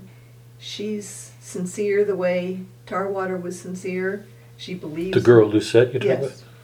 She believes what Tarwater believed. Mm-hmm. So it's all the things he heard and the image of him as a boy being there, being glad to be there, and wanting to run away so that his father couldn't take him. I understand why the memory came up. Any last thoughts? Barbie, your hand is up. Did you have something? Your hand is on the screen. Can you take that off, and somebody, Fred, your hand's still up, or did you have a comment? I was just gonna say one thing. It just seems to me like that particular point of the book is sort of climaxes O'Connor's point of the book. We see almost the futility of Raber's perspective at that moment, where we see him at, probably his most exposed, and how fruitless his pursuit of trying to rationalize everything is. And when we see that against, what's a pretty impressive performance by this young girl and her belief, I guess for me, it kind of, seeing those two things together, sort of made me realize just how futile Raber's effort was going to be. And to me, it was kind of a turning point in the book. Mm-hmm. Yeah. I don't think I put this together quite well enough yet. I mean, it's still sort of burning in me. It's such. I think it's just an amazingly tense moment. I think there's also something to do. I don't know how to put this. The vulnerability of a child. The threat to a child from the outside world. And by the way, I don't want to lose this, so let me come back to that. Fred, your comment a while ago about people wanting to go on, I can't remember how you put it, but going on. When I was reading this, I thought this is one of the most impressive illustrations of Plato's cave that I have ever read in the modern world. Because remember, in the cave, you're convinced that what you see is real. So when you're looking at Raber at that point, you're looking at a young boy who was made aware of something other than the world, but he spent most of his life in a world that formed him. So that's Plato's cave, and it dominates his life. I mean, he's convinced that that's the way it is, like somebody in Plato's cave. But the great irony is something's been given to him to make him question, and he won't question it. Remember, the condition for getting out of the cave is questioning it. And remember, in Plato's work, electus, the apori moments, the confusion, the perplexity, that's the condition of going on. The people who want to stay comfortable and remain where they are, stay there. To come out of the cave is discomforting. You have to ask these questions. There's no way out of the cave otherwise. So when I look at Raber here, he's one of the most tragically painful characters that I can recall in modern literature, stuck, not wanting, refusing to come out when something's been given to him to help him. He's just convinced. But to go back to the point that I started out to try to make is, it seems to me part of her point here is we carry our childhood with us. We can't escape. Here's this young girl. Raber wants to rescue her. Mistakenly take her to some sunlit beach, as if that's going to save her life. She believes in Christ. Human beings carry their childhood with them. And those traumas, whatever goes on that is put at risk by the world. Because once we enter the world, Dante's view is the same. We got the same thing in the Purgatorio in hell. You can either get trapped by the world and go in the world, or you can try to hold on to something original given each human being when he was created. That's Dante's description of the soul. We're not Protestant. In a Catholic world, we believe the soul is created good. It starts out good. All of its instinctive desires are good. It's when we start turning to the things of the world and wanting them too much, and we don't have curbs put on us, somebody's not helping us, that we can get trapped. So it seems to me one of the things that's going on is this intense drama building up, involving this young girl and Raber's memories of that childhood moment. The way they're juxtaposed make it obvious how important that moment was to Raber when his father came to get him. And he didn't want to go. He said, "I've been born again." And the man that we're looking at right now, a product of the world, buried it. But right now, I thought your way of putting it, right now, it seems to me we're seeing him at his most vulnerable. Absolutely, he'll come out not wanting to talk. He's so furious. Most vulnerable, and yet more determined than ever to deny whatever the good was that existed between him and Old Horwater. I think there's something going on that has to do with childhood. Sorry, Doc, go ahead. When he looked at Lucette, he kept commenting on the mysterious connection that seemed to be between the two of them when she looked at him. Mm-hmm. And he says at some point, she was the only one who could understand him. And right then, she turns and says, "I see a damned soul who can't hear the word of God." And so he thought there was this great connection and that she understood him, and it was just dashed. Yeah, well, do you see an irony in that or not? Is there an irony in that moment? It's an irony that he thought that there was something between them and that she understood him, meaning that he was the one who should be understood because he's right, when in fact... The irony is that she sees him for what he is. Yeah, damned. If we're to take her view, if we're to, it's such an intense moment. Everything that's going on in the scene is, to me, overpowering. What it does is move the plot forward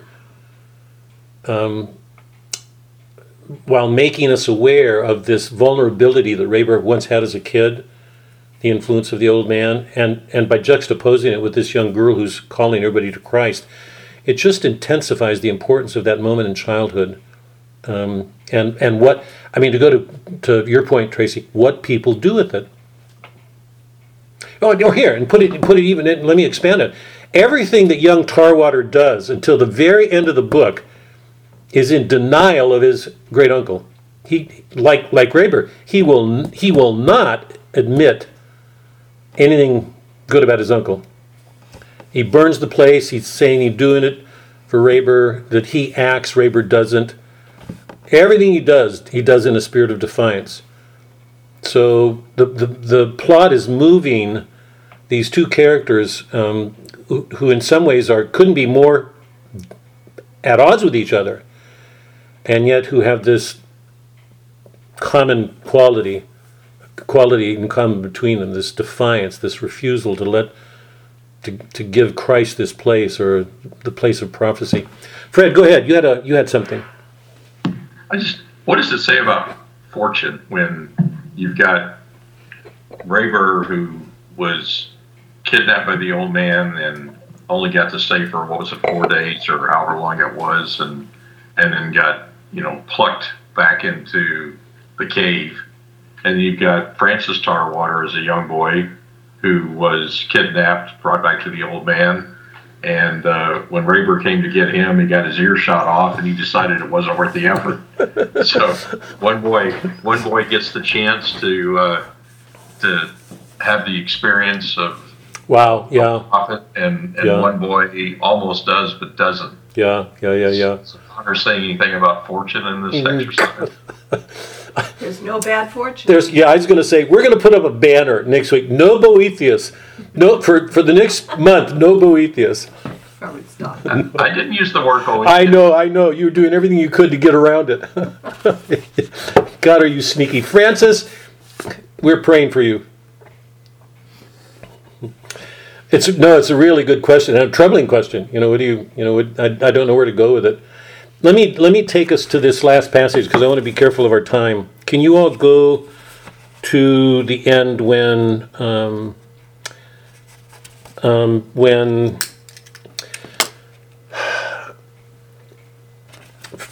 Raber is getting more and more frustrated. What chapter, Bob? Wait, Mark, I'm trying to find it. More and more frustrated with Tarwater. He plans a trip to this lodge close to Powderhead with the idea of taking the boy there because, and this is so good, I mean, it's just like modern psychology.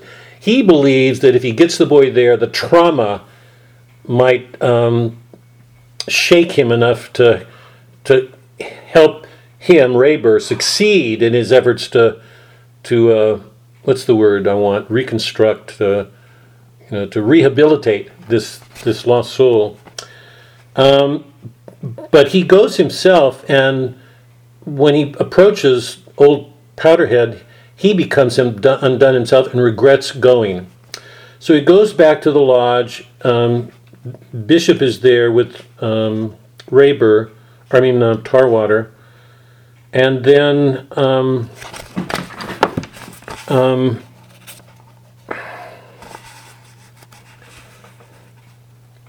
I think it's the beginning of chapter 7. I don't want to. Well, I've got 9, but because I want to go. A number of things have happened that are important. I don't want to spend any time because I want to get to this one scene. But Raber makes the mistake of saying he can read him like a book. He's just like the old man. All of those things are insulting to young Tarwater because he prides himself on defying the old man and doing what he wants to do. He's not going to be doing somebody else. He's not going to be serving up somebody else's grits. I mean, just to give you an example of a line that's important, but they run through this whole last part of the book. The boys stared into his eyes, filled with a dull cast of nausea. The great dignity of man, his uncle said, is his ability to say, I am born once more and no more.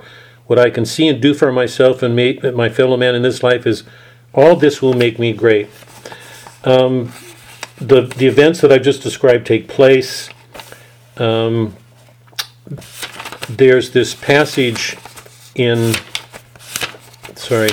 in 9 on 417 in this book. School teacher spoke slowly, picking his words as if he were looking at the steadiest stones to step on across a rushing stream. Until you get rid of this compulsion to baptize Bishop, you'll never make any progress towards being a normal person. I said in the boat you were going to be a freak. I shouldn't have said that. I only meant you had the choice. I want you to see the choice. I want you to make the choice and not simply be driven by compulsion. That is, it's only a choice if he goes along with what he believes. You have to understand what it is that blocks you. I wonder if you're smart enough to take this in. It's not simple. Go down. Baptism is only an empty act, the school teacher said.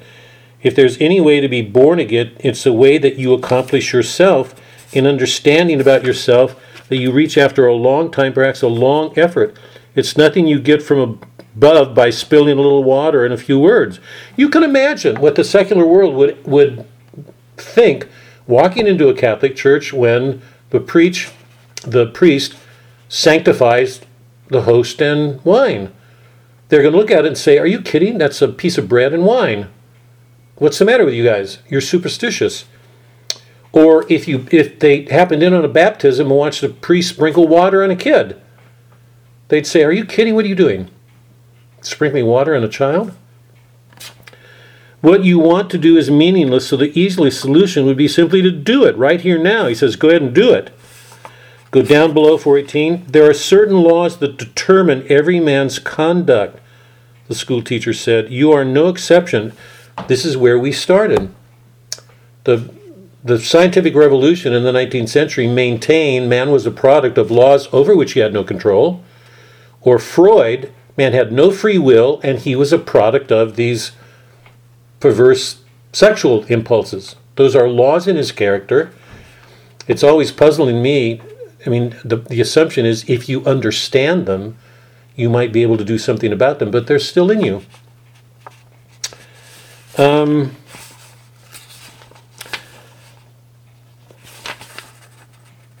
At that point, remember, Raber took Tarwater's clothes and threw them in the lake when Tarwater got so angry that he swam ashore. He comes home, he's got these different clothes on, he listens to his uncle say these things, and then a little bit later he takes Bishop by the hand and the two walk out the door. And Raber watches, and the interesting change that takes place is Tarwater, if I remember correctly, has his hand on the child's shoulder. It's like he's become affectionate, and it actually makes Raber twitch because he has this thought he does not want anybody to have control over that child but himself. That was page 419. And I will not permit that, he said. If anyone controlled Bishop, it would be himself. He put his money on the table under the salt shaker and went out after them. This is when the Tarwater and Bishop go out. They go to the boat and they go out to the middle of the lake. And Raber is content to watch them go out, thinking nothing about it. He's quiet. He's finally decided that he's going to let go of Tarwater. Page 420. He began to consider the possibility of his leaving of his own accord, and after a moment he knew that this was actually what he wanted him to do. He no longer felt any challenge to rehabilitate him. All he wanted now was to get rid of him. He lets the two of them go out. He falls asleep. He wakes up, gone to the window a number of times, and then darkness comes. And this is what happens, 422. The stillness disturbed him. He turned the hearing aid on. At once his head buzzed with a steady drone of crickets and tree frogs. He searched for the boat in the darkness and could see nothing. He waited expectantly. Then an instant before the cataclysm, he grabbed the metal box of the hearing aid as if it were clawing his heart. The quiet was broken by an unmistakable bellow. He hears Bishop cry out. He did not move. He remained absolutely still, wooden, expressionless. Go down. The machine made the sound seem to come from inside him, as if something in him were tearing itself free. Anybody want to comment on that moment? That thought? Doc? I don't even know where you are, Robert. Oh, it's the very end. It's the last page and on the end of the chapter 9. It's the last chapter of part 2. The pages line up, Doc. It's the next to the last. He did not move. He remained absolutely still. The machine made the sound seem to come from inside him, as if something in him were tearing itself free. Fred, you have a thought about that?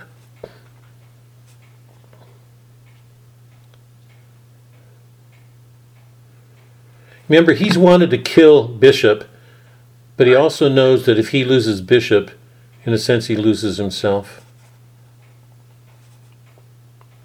It seems to me that there's no effort on his part to do anything about what he knows is about to happen. And I think at this point he's, for lack of a better phrase, completely lost his soul. Bishop was kind of the last hope for him to find some kind of retribution, because he did, he loved the boy, but he kept pushing that love away. Yeah. I mean, for me, Bishop is kind of a personification of Christ's love in this story. And the drawing of Christ that it has on Tarwater and the drawing that he has on Raber. And it seems to me at this point he's just completely disconnected. Yeah. The struggle has become too much for him, and he's given it up. Doc, you have a thought? Anything? The machine made the sound seem to come from inside him, as if something in him were tearing itself free. He clenched his teeth. The muscles in his face contracted and revealed lines of pain beneath harder than bone. He set his jaw. No cry must escape him.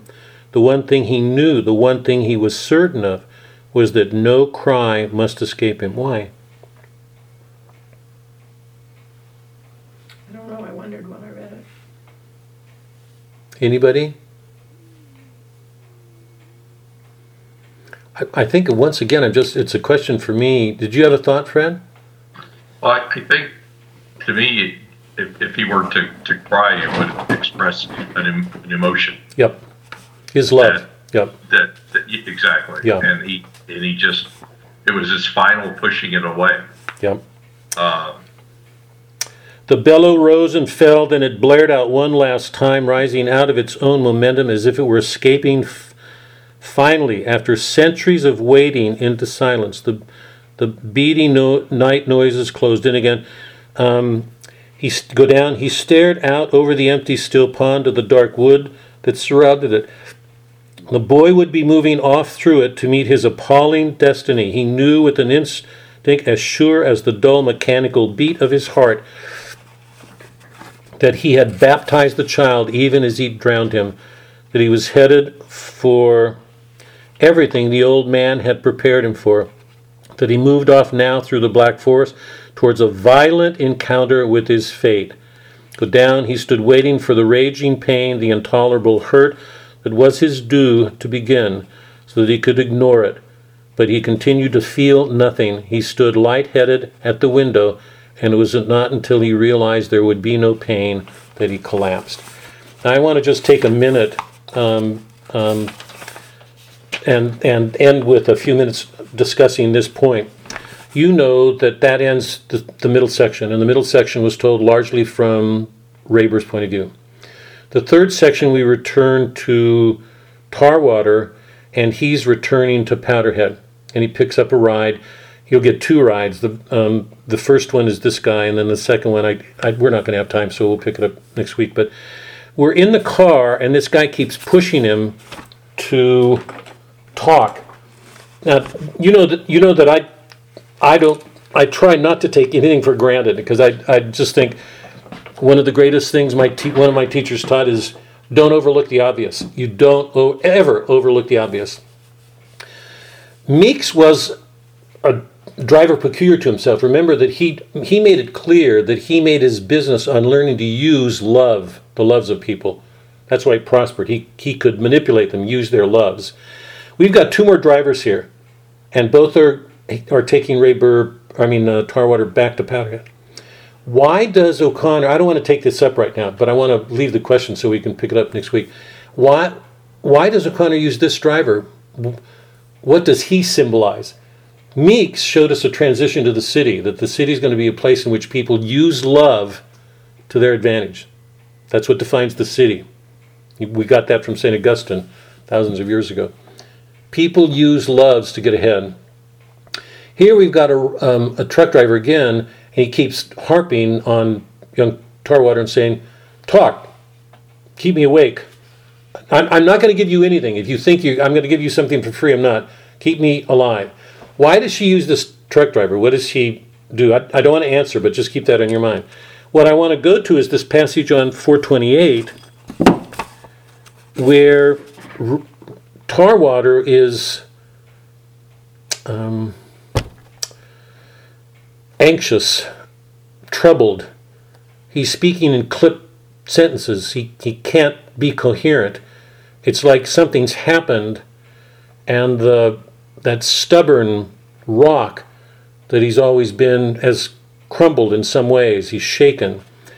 And he says in 428, it was an accident. I didn't mean to, he said breathlessly. Then in a calmer voice he said, the words just came out of themselves, but it don't mean nothing. You can't be born again. I only meant to drown him, the boy said. You're only born once. He's taking Raber's position, and for the next couple of pages, he's almost complimenting Raber and saying Raber was knowledgeable, he knew a lot, he did a lot for me. It's as if the stubbornness gone, he can look favorably on his uncle now. But then we come to the description of the death. Oh, sorry.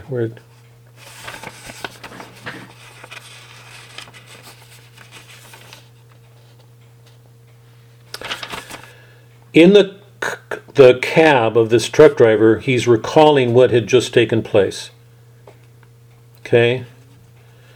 On 431, we're now, in retrospect, being given a description of what happened that we saw through Raber's eyes. And you know that Raber didn't see anything. It was nothing but darkness, but he knew what happened. So from Raber's point of view, we just get the bellow, a darkness, and he knows exactly what took place. But now we're getting it from Tarwater, 431 at the bottom. The boy edged the boat towards a dark clump of bushes and tied it. Then he removed his shoes, put the contents of his pockets into a hat, put the hat into one shoe, while all the time the gray eyes were fixed on him as if they were waiting serenely for a struggle already determined. The violet eyes, fixed on him also, waited with a barely concentrated impatience. And the stranger returns. And we haven't been hearing that stranger for a while, but now, in this moment that took place, or the scene that took place a few moments before, the stranger reappears. "This is no time to dawdle," his mentor said. "Once it's done forever." The water slid out from the bank like a broad black tongue. He climbed out of the boat and stood still, feeling the mud between his toes and the wet clinging around his legs. The sky was dotted with fixed, tranquil eyes, like the spread tail of some celestial night bird. While he stood there gazing, for a moment lost, the child in the boat stood up, caught him around the neck, and climbed onto his back.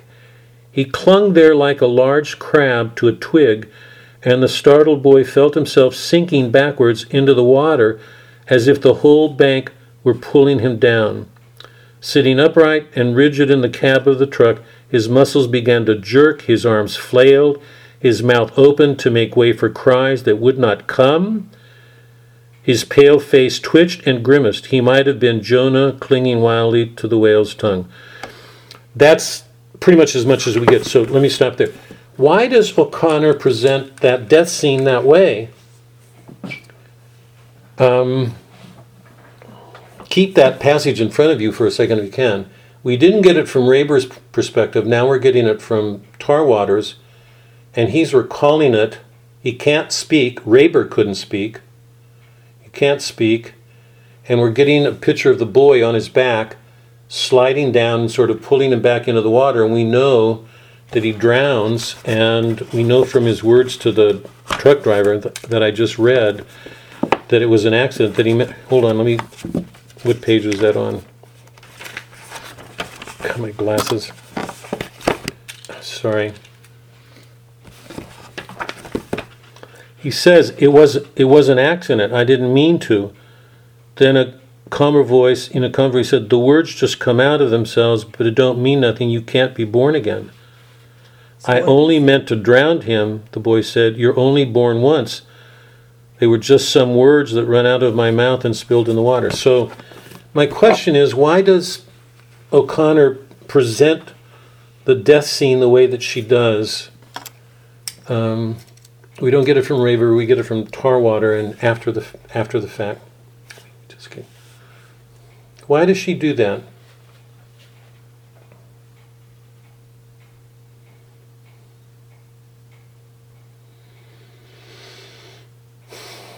Karen, you have a thought?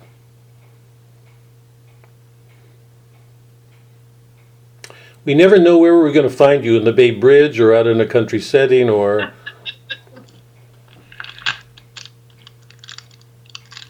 Well, so my first thought is that's the way she's done the whole story. So to go in a flashback isn't unusual. And it's like the boy is reluctantly being pulled along. He still is almost resisting what's happening, but he just can't quite do it. You're talking about Tarwater? Yes. Yeah. And then I think when he's looking back, it's striking him on what he's done. Yeah. And that's why I think it says he's shaking and twitching, and Yeah. his body's rigid as people pass by the car. Yeah. I know when I read it, the first part where Rayber was commenting on it, Mm-hmm. my first thought was, no, that can't be. He didn't really drown him. Yeah. Well, I'm going to read the next chapter, and that's going to be a mistake. That's the way he interpreted it, but no, that didn't happen. I'm glad to hear that. I mean, because I've read it, but I'm really glad because it seems to me that's part of her genius that the first time you read it, you don't know, and anyway, go ahead. Anybody else? I think it was. Can you hear Don? Can you guys hear Suzanne? I was struck as I was reading it through.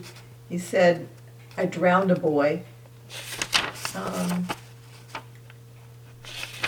then you go down, and he says it was an accident. I didn't mean to. He's not talking about the drowning. Right. He's talking about the baptism. Right. But why, Doc? Why does she do it this way? I mean, what's to gain that?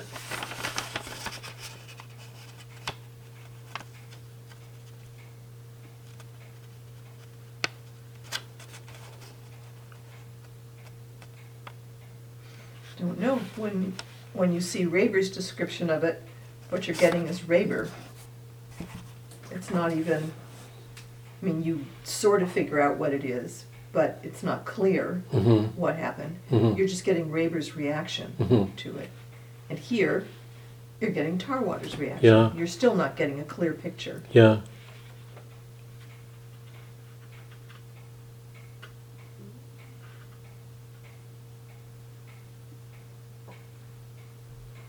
Anybody else? Where are the lines where he said he's shaking and? Well, my pages are different, Robert. I can give you the.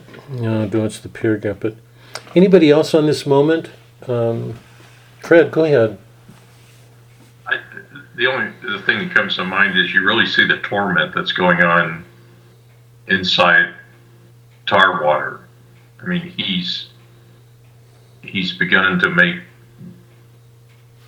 the final struggle, I think, with the decision to, not follow the old man's chosen pathway for him.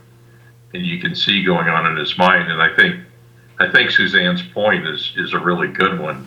As we're going through that process with him, and he says, I didn't mean to, the first thought that comes to your mind is he didn't mean to drown the boy. And then he makes it clear that, he doesn't really seem to be particularly perturbed about drowning the boy. Right. He's perturbed about the fact that he unwillingly baptized the boy at the final moment. So I think we really see that conflict that's going on in his mind, and he's beginning to make the turn, and then the next event in his life completes that turn. Anybody else? Tracy, any thoughts about this?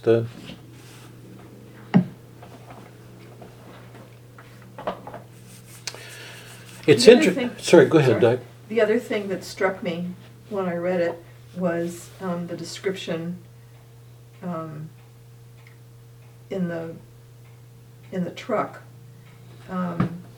when he's flailing around and right. Says his pale face twitched and grimaced. He might have been Jonah clinging wildly to the whale's tongue. Yeah. He's been looking for a sign. He's been looking for something that says he's a prophet. Yeah.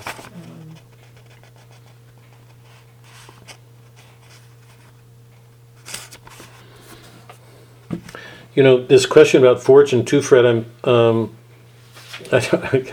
can't miss this because it's sort of it seems to me one of the great ironies of the book is that everything that's happened between Rayber and Tarwater, has brought us to this point. We're left in Rayber's mind, so we're inside the soul of a person who's done everything he can to deny love, what he's done. He won't let out a cry. He collapses. There's no pain. It's almost like he's turned to a machine. It's like looking at somebody in Dante's Hell. When we get it from Tarwater, it's very different. And we're getting a shock and a surprise. And I think what Doc is saying is true about the sign from Jonah. The other interesting thing about this scene is how Boethian it is. Because here the young boy is finally carrying out because you know that he prides himself in being better than Raber, because he said, I mean, the implicit criticism is, you're a modern. You spend your life in your head. You just think about things. I do things. So he had no qualms about killing the boy. He was doing what the uncle wanted him to do. But ironically, in doing that, he's carrying out God's will. I mean, it's a violent act against Raber. It's a saving act for the boy, according to a Christian world. So, from one perspective, from Raber's perspective, the last description of him is almost soulless. A man without a soul. He will not let a cry come out. He stood lightheaded at the window, and it was not until he realized there would be no pain. He couldn't feel it, wouldn't feel it. He wouldn't let himself feel. And he collapses. Whereas with Tarwater, we've got this young boy realizing that in doing the one thing that proved he could act, he was actually carrying out the old man's will. So it's a perfect illustration of Boethius saying, there is no bad fortune. God's at work turning things. It's an amazing moment. Any questions or comments about what's going on at this point? It brings Tarwater's story to a crisis, because he's just done, he in a sense is given a perfection to everything he's claimed, that he can act stubbornly against his great uncle, and stubbornly against Raber. He wasn't going to get into either one of them. He was going to be his own man, do whatever he wanted. But he's just realized now that it was an accident, and that what he did fulfilled the old man's command to him, that he baptized the boy. So here in this last scene, in doing everything he could to defy God and Tarwater and Raber, old Tarwater and Raber, he did something that's left him shocked. So what's going to happen from this point to the end of the story? We have to save that for next week. I'll write you guys. Can we just plan tentatively? Wait if you can the next couple of days, and I'll write in the next couple of days whether we'll meet next week or put it off a week. It may be better to meet next week so that we finish this, but I need to write you guys about what you'd like to do, whether we're gonna go on and do Tolkien, or what you guys would like, because we're getting close to the end of things. Any comments about this point in the story? We're right next to the end. From here to the end is very short. Lots is going to happen. A lot will happen. But any comments or questions about? It's a wonderfully tight story. It's so dramatic. It amazingly goes to the fundamental difference between somebody who's secular, who denies God, somebody who wants to deny God and finally ends up doing his will. The ironies are pretty deep. Tracy, what's your response to all that's just happened up to this point?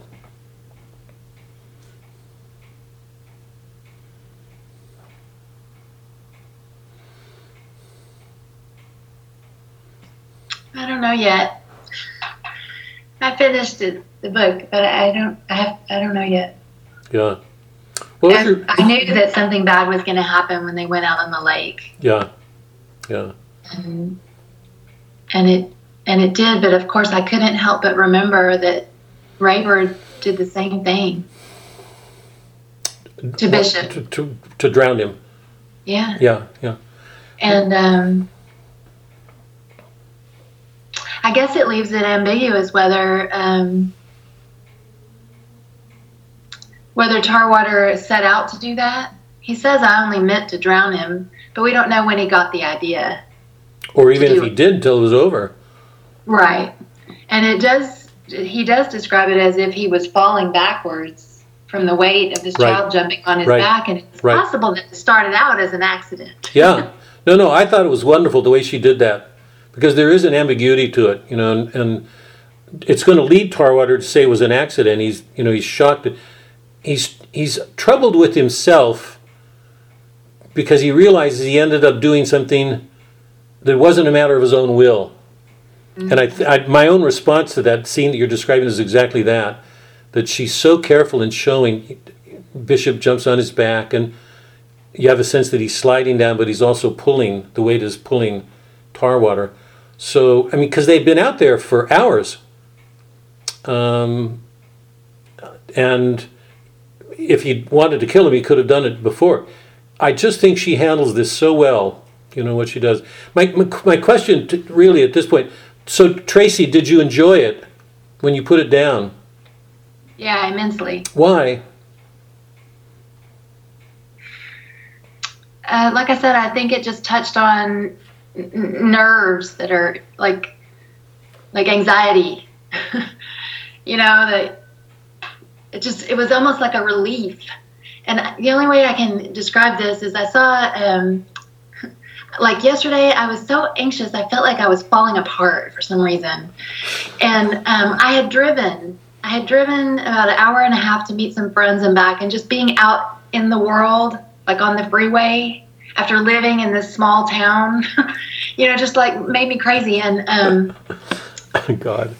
And then I attended a Zoom baby shower. Bear with me, I'm going somewhere with this. No, go quickly. ahead. I'm glad to hear it. And I said something buffoonish, because it just made me so nervous, like being around all these people, and I just felt like I was coming unglued. And then I watched we usually watch a movie on Sunday night, and we watched a trailer for this new movie on Prime with the lady that played in Fargo. Can't think of her name. Oh, yeah.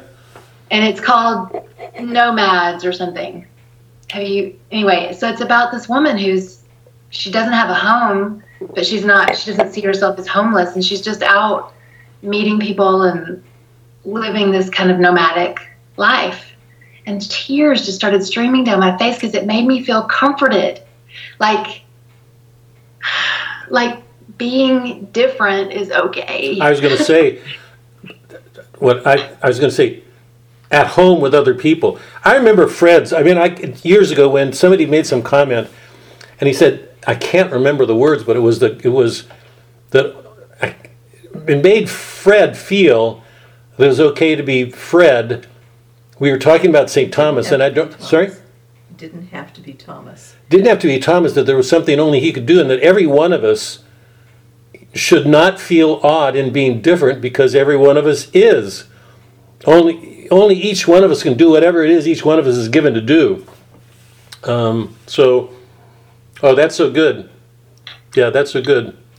And so just being not like, life is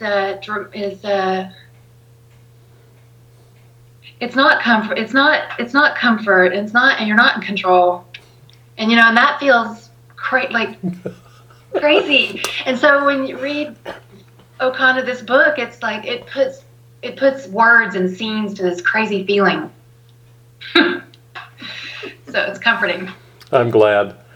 I think all of us have a measure of control. I mean, we have choices, we could do things, but not to realize that we're also in a mystery, that there are mysteries and miracles, and that all that took place in the Grand Inquisitor. To me, just insane. Try to imagine somebody like Raber living in a world and living out what he does, and claiming that he's normal. That he gets along, he's ordinary, he'll be like other people. Fred put his finger on it, an hour ago, and he said, God, it's... Anyway, anybody else, any other last thoughts? I enjoyed... Thanks for that, Tracy. I'm glad you said it. I'm glad you enjoyed the Anybody else?